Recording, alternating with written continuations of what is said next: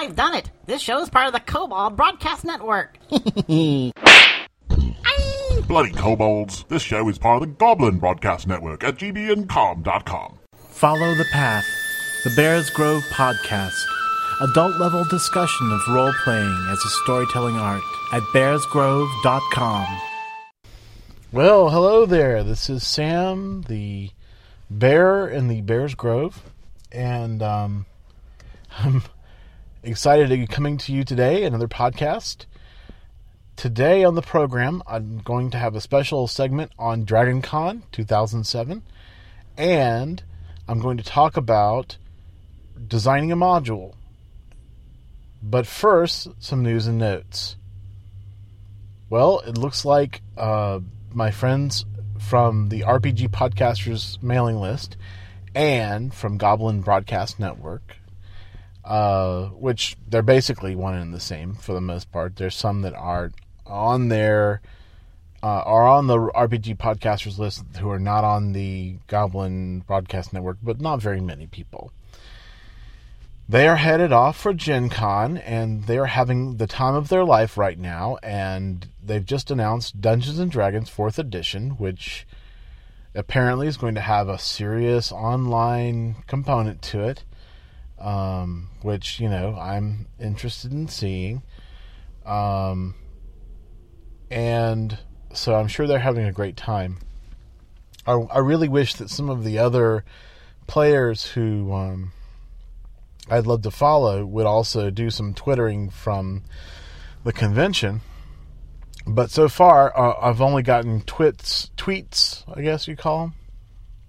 Tweets from Kenneth Newquist from Newtown Radioactive, which is a very fun podcast. I recommend it to you. Ken was talking about getting ready to go play Spirit of the Century, and I was so jealous. Now, that's really unreasonable of me, because I know that in a couple of weeks I'll be playing Spirit of the Century 2 and other games, but I felt for a moment just this twinge of jealousy. Here I am at work, and he's tweeting about going to play Spirit of the Century, which was okay. That was okay, you know. I can cope. My novel, Heart of the Hunter, is progressing. I've been working on that. I've topped out at around 30,000 words so far, so I've really done a lot of work on this novel, and it's coming along quite well. I'm excited for the possibility of breaking the 40K mark, which would then place me into NaNoWriMo range as far as, you know, the way people deal with novels. Unfortunately, in my personal book, I'm looking at more than 40K. I'm thinking about 50, 60, 100. At the same time, you know, I don't want to overwhelm anybody, so there's that as well. But we're having a good time in the novel, and I've recorded Chapter 10 and put it up on the feed, and Chapter 11 will be recorded just as soon as Chapter 12 is finished. I'm having a ball writing this and trying to keep the action going and the suspense going, while at the same time continuing to explore my world and letting people know more about it. The Goblin Broadcast Network. The Goblin Broadcast Network has a new face. This is a temporary interim face for the Goblin Broadcast Network. It is actually a WordPress template, which, you know, WordPress is a very easy thing to install, at least for me, and I really enjoyed putting this together. And what we're going to be doing with it is that's going to be the interim face of the Goblin Broadcast Network for a short period, and then, well, a short period means maybe 6 months. And then we're going to come out with a brand new site, and the site will have a lot of features, and I'm excited about it, but I can't really talk much about it because I don't like to talk about things that are non-existent just yet. But we've made some plans, we've talked about it, we've had some meetings. I'm excited about what's going to happen, and I think you will be too when you see it happen. I wanted to brag a little bit on myself. Okay, so maybe this is all egotistical and everything, but I'd really like to just sort of have somebody else know about this. I was pleased and surprised just recently because the Game Master show had a contest they were running for Godsend Agenda. They've been playing Godsend Agenda. They played one episode of it, and then the contest was to write an adventure which basically will form the second episode of what's going on. And so I spent some time thinking about it, and I wasn't going to enter because I felt like, well, maybe, I don't have any good ideas or whatever. But I started thinking about it and started turning things over in my mind, and I came up with a storyline, and I'm excited about it now. And I put it together and sent it in, and it won. I was very happy. To a certain extent, I worried that it would be kind of like a professional coming into what's supposed to be an amateur arena or something like that. It's true that I have been a game designer and that I've been paid for this in the past, but it's been a while now. And I've never designed anything for a game in which I've not even read the rules. So that was kind of a challenge. The interesting part about that challenge also was that I was given characters and said, okay, you are going to design the story, the adventure for these characters. And, I was thinking of it in terms of that, and looking at the character sheets, I noticed that all of the character sheets in this game pretty much have maxed out. They're very combat-oriented people. There's very few stats in anything other than combat skills, so I made sure they had enough combat. So that was one thing that I think was really standing out. They were really looking for more combat because of the fact that their folks are pretty beefy. So I was very tickled about being chosen, and I believe I'm going to be receiving some books from the Game Master Show, Godsend Agenda books, and I'm looking forward to that. But the more important thing for me is just going to be hearing the Game Master Show players play that game, and listening to it and seeing how it works. And I'll be sitting there on pins and needles the whole time, I'm sure, because it'll be a thing where I'll be worried about whether or not the story's going to break or whatever. But I'll also be exhilarated to hear what happens and sort of tickled to hear what's going on. That's the big prize for me. So anyway, enough about that. Also, just recently I was on the roundtable twice. Chris KJ Johnson and Chris Miller are heading up the roundtable these days, and they have two podcasts that they put out. One was about indie games and versus traditional games, like story games versus traditional games. And the other one was about American versus British television. And I got a chance to sit on both of those, and I really enjoyed them. Just a lot of fun and a lot of interesting conversation. And so I encourage you to go over there and listen to the roundtable. And I've got some promos. I've got some promos to play today because I've had some other people playing my promos on other podcasts, and I'm really excited about that. So that's enough news and notes for now, but I wanted to just talk about those things. And next up, we have my DragonCon 2007 special. Hi-ho, it's your favorite amphibious reporter with a helpful internet tip. Listening to the Geek Acres podcast can make you a well-rounded, hip, and fascinating individual. Go now to geekacres.libsyn.com. That's geekacres.libsyn.com. Your friends will be green with envy.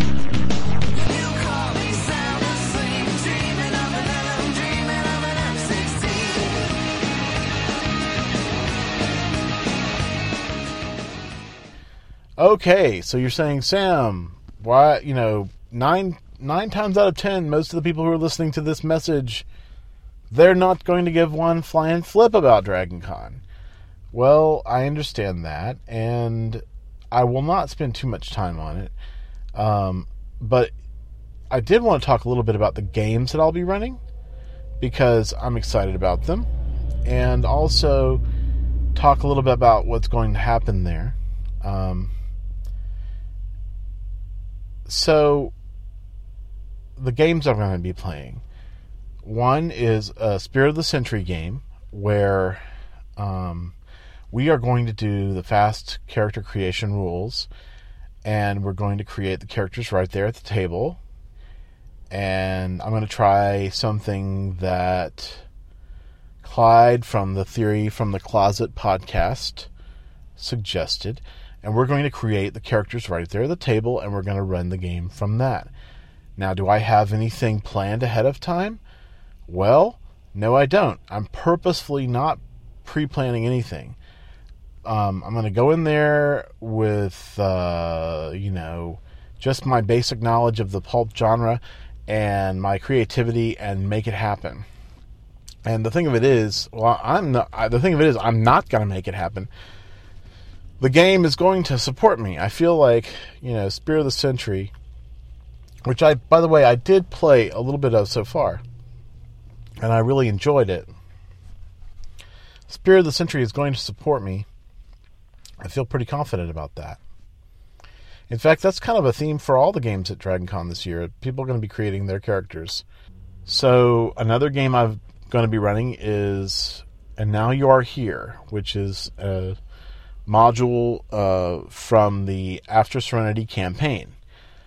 That is essentially the second module, but I really thought, the first module was just not inspiring to me. I'm not saying that it was bad, but I just didn't get inspired reading it, and I really did get inspired reading And Now You Are Here. So Now You Are Here takes people back to Serenity Valley, and that's going to be fun. That's going to be very touching in a lot of ways, especially for browncoats. If I get browncoats playing, they're going to be really touched by this story, because it's like, wow, this is the ultimate After Serenity landscape, because it's kind of returning to the scene of the crime where Mal was. Mal lost the war. The browncoats lost the war, and so that's going to be fun. The other things I'm going to be running, Cat. Now, I'm kind of cheating on Cat, because Cat is supposed to be about mundane cats, but I really like the idea of having wizardly cats, much like the Diane Duane books. There's two of them that I know of, A Book of Night with Moon and To See the Queen. And so I'm sort of ripping off Diane Duane in this particular adventure, because I really enjoy that whole genre. So the cats are going to basically be wizards. They're cat guardians of the world, which is technically how John Wick wanted to play Cat to a certain extent, but they're going to be a little bit more I'm going to describe them as more magical, and that's another game where we're going to create characters sitting there at the table. So that'll be interesting to do. And finally, we have The Prince's Kingdom, which is a wonderful game by Clinton R. Nixon and a couple of other people, and based on the game Dogs in the Vineyard, where kids are supposed to go to various places, islands, and solve problems on those islands, because they are princes, and they are their father's agents in the world. So their father, the king's agents in the world. So they're going to be doing that. I've read the rules once. I'm going to read them again. I'd really love to play before I actually run the game, but it's going to be hard to do. So it looks like I'm just going to have to run it cold, which will be interesting to say the least. But I think it'll be fun. And once again, another game in which I'm making up characters as I go along. So it's going to be a very exciting time for me, because I'm really flying by the seat of my pants. On the other hand, I do have some experience at this, and I don't think they're going to have a bad time. Mainly what people do is they play games with folks. They pay about $3 a shot, and they play their 4-hour game. So that's what we're going to do, and it's going to be a lot of fun. But I'm going to have to pay attention and really be there and be a good GM for these people. And it's going to be interesting. I got to say, I'm kind of scared about running some of these games, but I think it will grow me as a game master and also as a game designer. I'll be experiencing these games that I've read about for so long, up close and personal, and that's going to be fun. I'm going to talk briefly about the fact that I'm going to get to meet some gamer folks there at DragonCon. So I'm excited about meeting some of the people from the RPG Podcasters list, and I'm excited about the possibility of perhaps maybe role-playing with some podcasters, which I haven't done yet. So that's going to be fun. At any rate, I will also try to get some interviews, because I have my trusty little Sony disc player, and I can bring my disc player with me and sit down in a corner with some people and interview them and ask them how they're doing and what they think and that sort of thing. And we can put those up on the Bears Grove. So that'll be fun. Okay, well, thanks for hanging in with me about DragonCon. And, it is a very large convention, and there's a whole lot to do. There's a whole lot to see. There's a whole lot to be involved with. I really encourage you to get to see it, even if you don't live in Atlanta or in the Southeast. You should come and see it. It's a lot of fun. Okay, so that's all for DragonCon 2007. Thank you. Next up, we're going to talk about how to create modules for role-playing games. Here at Newtown Radioactive, we grow our science fiction the old-fashioned way. Whether it's your pseudo-cyberpunk dystopian future, there are fields, endless fields, where human beings are no longer born. We are grown.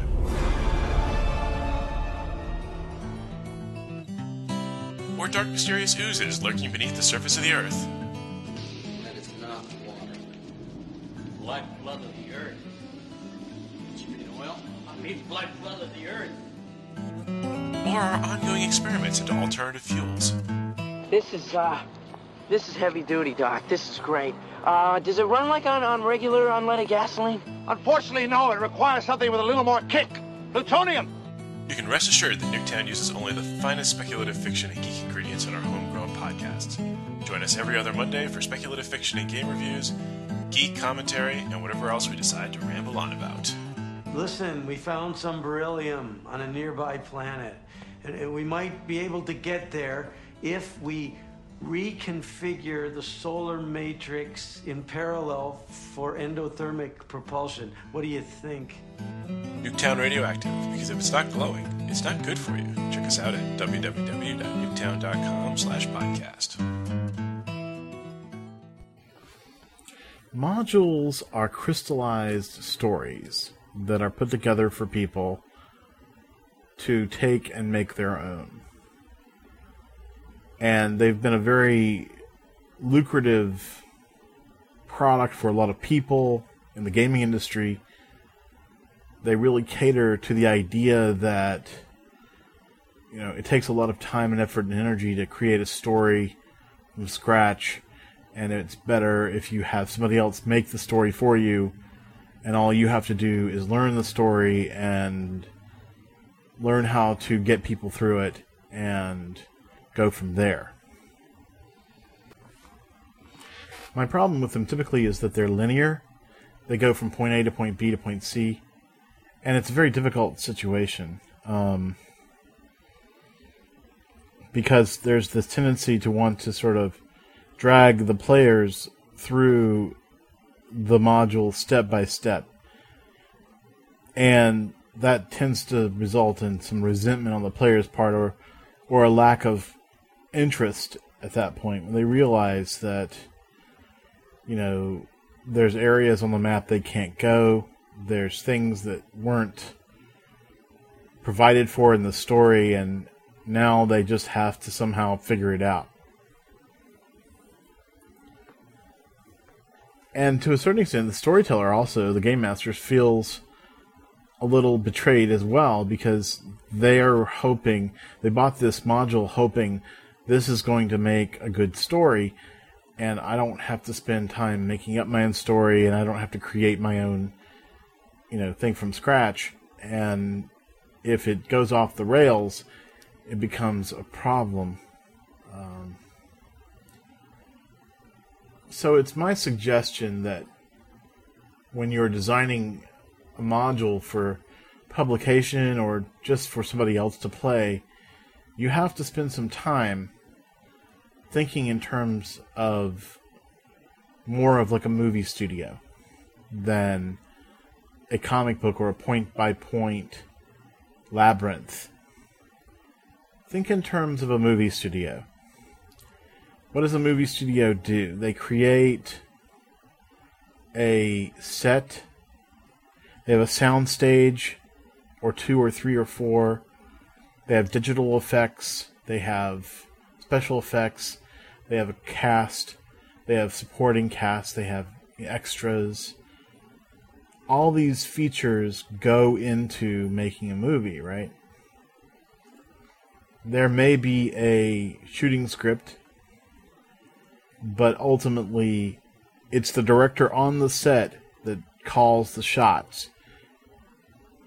And I want you, as a storyteller, as a game master, to put yourself in the mind of a director. And instead of trying to control the flow of the story, think in terms of, okay, what will make the best navigation through this setting that I have? What's the best way to film this? In gaming terms. So in gaming terms, it's more like, I've got this set. I've got this sort of environment. And the environment includes characters, scenery, plot, things that are going on, bits of business, and all of that makes up for the entire scene that we're playing. So you don't go from point A to point B necessarily.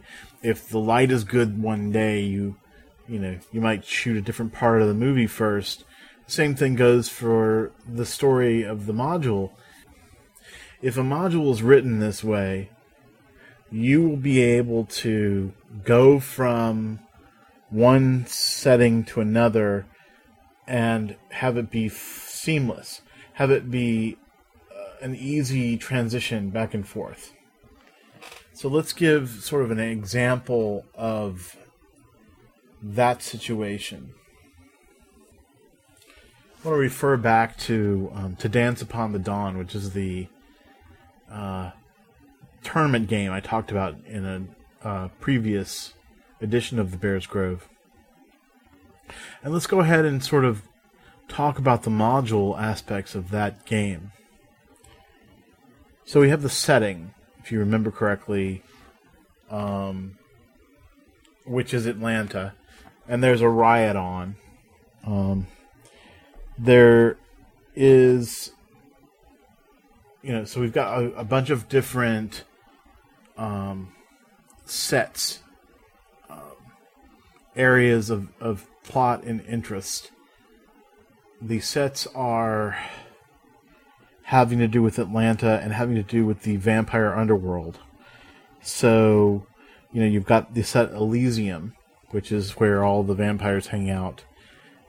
You've got the areas for the various power groups in the city. Maybe the Anarchs have a zone that's theirs. Maybe the garage of a particular area is going to be the site of probably a firefight, because there's probably something that's going on in that direction. Maybe there's a shopping mall that will serve as an interesting location for part of the story, or at least might be part of the story. There's the secret sewers underneath the city. There's the prince's house and the way it looks. You know, there's a lot of different aspects that you want to think about. And all of these scenes are different zones in the story. And if I were writing this up as a module, what I would do is would have a section where I describe kind of each individual character that's important as a background and their areas of interests and the things that they are a part of. But that's not the whole of the story. We've got setting, we've got characters, but we also have to have plot. The plot rides on multiple timelines and conditional statements. Now, conditional statement, it sounds pretty geeky. Basically, all it is just a if-then kind of situation. Think of there being a critical path through the story from point A to point Z. And those critical paths are sort of the backbone of the story. It's not required that you follow that backbone. It is not meant to lead the players on a step-by-step chase through the backbone, but the backbone provides a timeline for not just what's going on with the players, but what's happening in the world as a whole. So you could say, like, okay, the Prince's Anniversary Party starts out the game, and then the next day is the beginning, the next evening, really, for vampires, is the beginning of the social unrest, okay? And then the social unrest starts to get worse and worse until there's a riot. And then the riot takes off, and there's various things going on with the riot. Like, there's a demonstration in one part of the city. In another part of the city, there's just wild looting. In another part of the city, there's something going on, at the hospital. And then, of course, there's the aspect of, okay, how do we handle this riot? What are we going to do? How are we going to get through it? How are we going to survive? So the plot then would sort of say, maybe you might say, okay, it gets to this point, unless things go otherwise, unless the players sort of change the course of things, it's going to reach this crescendo point, and then it's going to be over. And whether or not, you end up with a scene like at the end of Fight Club, which I'm not going to spoil it for anybody, but if you've seen Fight Club, you know what I'm talking about. Maybe, that will all be due to the player's intervention. Plus, there's the alternative timeline, which is also going on at the same time, which is the vampire timeline, and what's happening in the vampire courts. The next step would probably be something like when the mentor is sentenced to die, and then when the mentor is moved from one location to another so that they can be prepared to be killed, and when the mentor is actually staked and put in the sunlight, and all those steps will be taking place along that heartbeat of the timeline. So then, if I'm sitting down to run the game for the first time and I've never read any of this, the first thing I can do is glance over the summary and look at the timeline and say, okay, this is kind of what's going on. It gives you a touchstone, but the important thing is to not make the timeline be etched in stone. And in fact, you might even want to have separate branches, like okay, if the players are able to change the mind of the prince's wife, then this branch happens and things change. And it's very difficult to write a module this way because you have to sort of take into account all the possibilities that you can think of and some that you don't.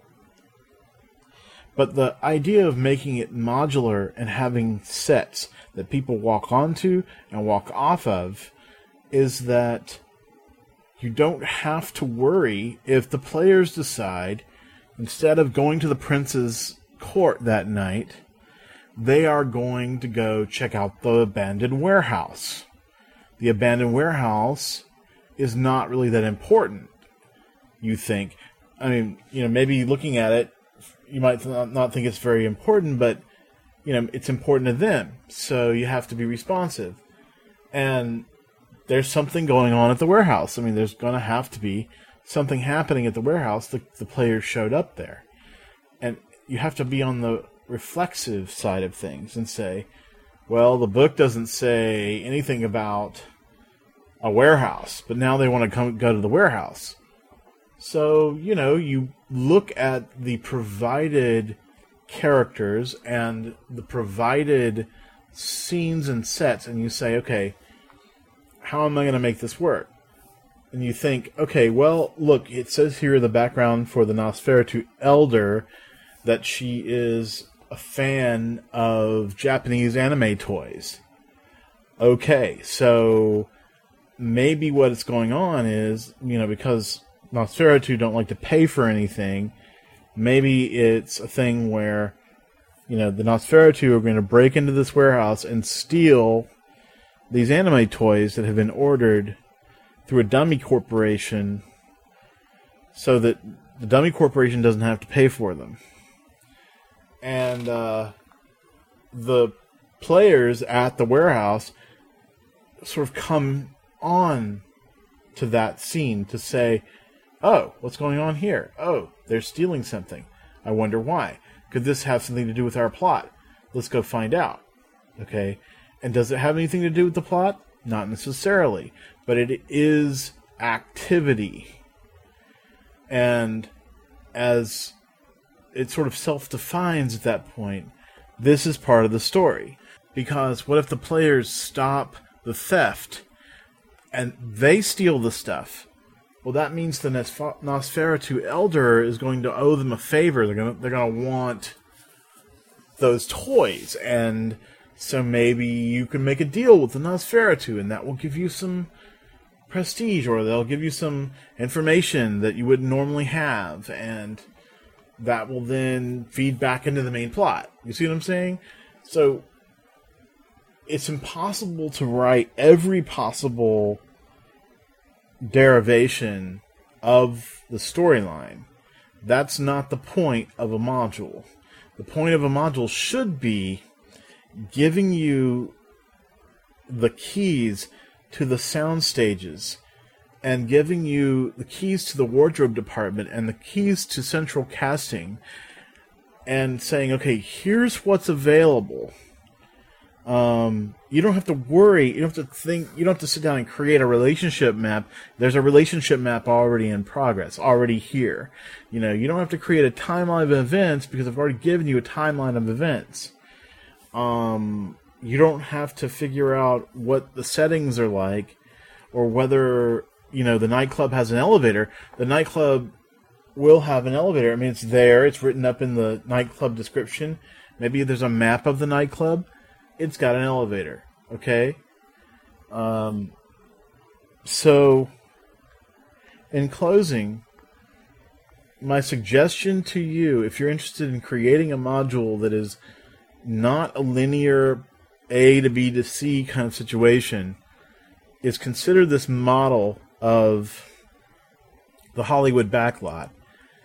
And instead of creating a railroad station, as it were, where you're going from point A to point B, you create a story environment, a laboratory, a background for other people to get involved with. Now, I just wanted to stop for a second and put a little caveat on the end of this.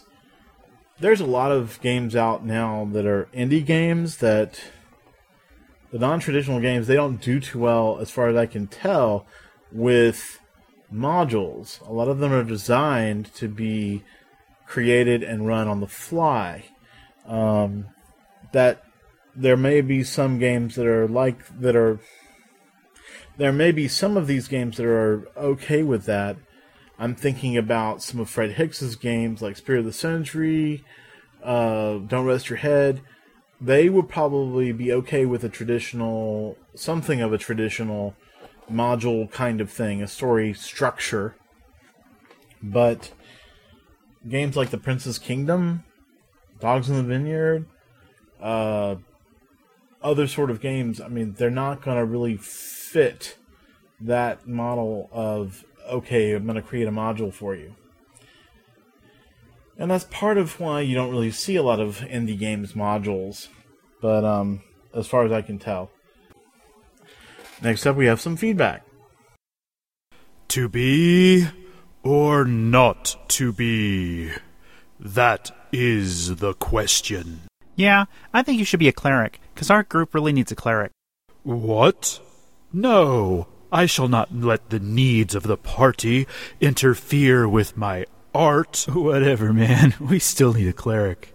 Whoa, you could play like a priestess of the leather goddess or something. Hey, are we ever going to get this show on the road here? Do you feel like you roleplay with some of these guys? Looking for a way to make that experience better? Then listen to The Art of Roleplaying, where communication is the key and better roleplaying is just around the corner.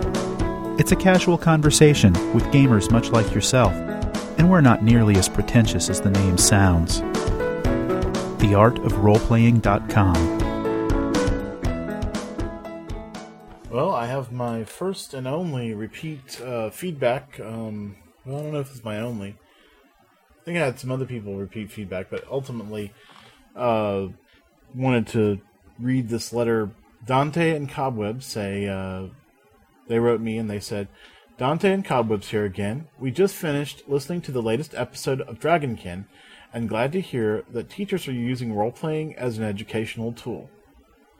As an editor's side note here, DragonCon is my podcast about role-playing and kids that I do every so often. So if you're interested in it, go over to dragoncon.bearsgrove.com. Okay, back to the letter. That having been said, me and my wife have been going to local middle schools and high schools to promote our Barford LARP, as well as give demonstrations to the students. At first, we were a little wary of approaching school districts with this live-action version of Dungeons & Dragons.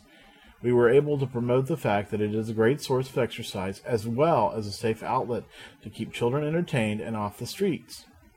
Since we are not able to have children ourselves, we take pride in promoting role-playing among a new generation as well as public awareness.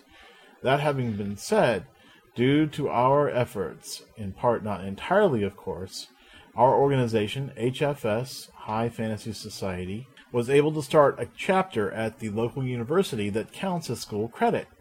One step towards getting role-playing accepted publicly. Also, thought you'd like to know we are currently working on recording our first episode of our very own podcast inspired by you as well as Gamer the Podcasting, named We'd Rather Be LARPing. Thanks again for the great podcast and keep up the great work. We'll be listening. Sincerely, Dante and Cobwebs. That's great. That's wonderful. This is the sort of thing where if I were single and I had lots of time and energy, I would be doing this because it would be an awesome thing. I would love to do just exactly that. Go from place to place, talk to people, go into the joys of buffer LARPing, especially because that is, like you said, and there's an exercise aspect to it. And a lot of people are so anti-gaming these days because of the whole, crusade against, fat people, essentially. So they want to have some sort of outlet for, exercise. And personally, if I had a regular buffer LARP to get into, I'd get a lot more exercise, I know. I need to get one because I'd love to have that kind of exercise. But yes, thank you so much for writing, Dante and Cobwebs, and I really look forward to hearing your podcast. Please give me your URL and the RSS for your podcast just as soon as you get one, because I'd love to put it on my site and also post it on the Goblin Broadcast Network at gbncom.com. Thanks a lot. Bye-bye. Well, you've spent a lovely period of time, a lovely and indeterminate period of time listening to the Bears Grove podcast, and I really appreciate it. So many people have subscribed to the podcast, and I really appreciate that it's been successful to that extent. I'm coming up on my second year of podcasting this September, and I'm trying to figure out a way to make this, anniversary an important time. So if any of you have any ideas about how I might celebrate the second year of the Bears Grove, please let me know. That will be coming up this September. I think it's towards the end of September. I have to look it up on the web page. It's been forever. So once again, this podcast is brought to you under Creative Commons license. Attribution, no derivatives, no commercial use. License 3.0. The music today was from the PodSafe Music Network. I like to thank my promo people who were Nuketown Radioactive, the Geek Acres podcast, the Wandering Geek podcast, and the Art of Role Playing podcast. Thanks so much, folks. And I hope to see you all at DragonCon. If you're at DragonCon and you want to meet me, just stop by the podcasting track or go look for my game in the gaming area, and you can come and see me. Because that's where I'll be. I'll be either gaming or I'll be at the podcasting track pretty much the entire con. So look forward to seeing you. And until next time, have sweet dreams when you get them. Okay, we gotta do something about the promo situation. Agreed. That first announcement was abysmal. Geeky gaming goodness indeed. Even I'm not that big of a hack. Don't sell yourself short. Thanks, I think. But you are all correct.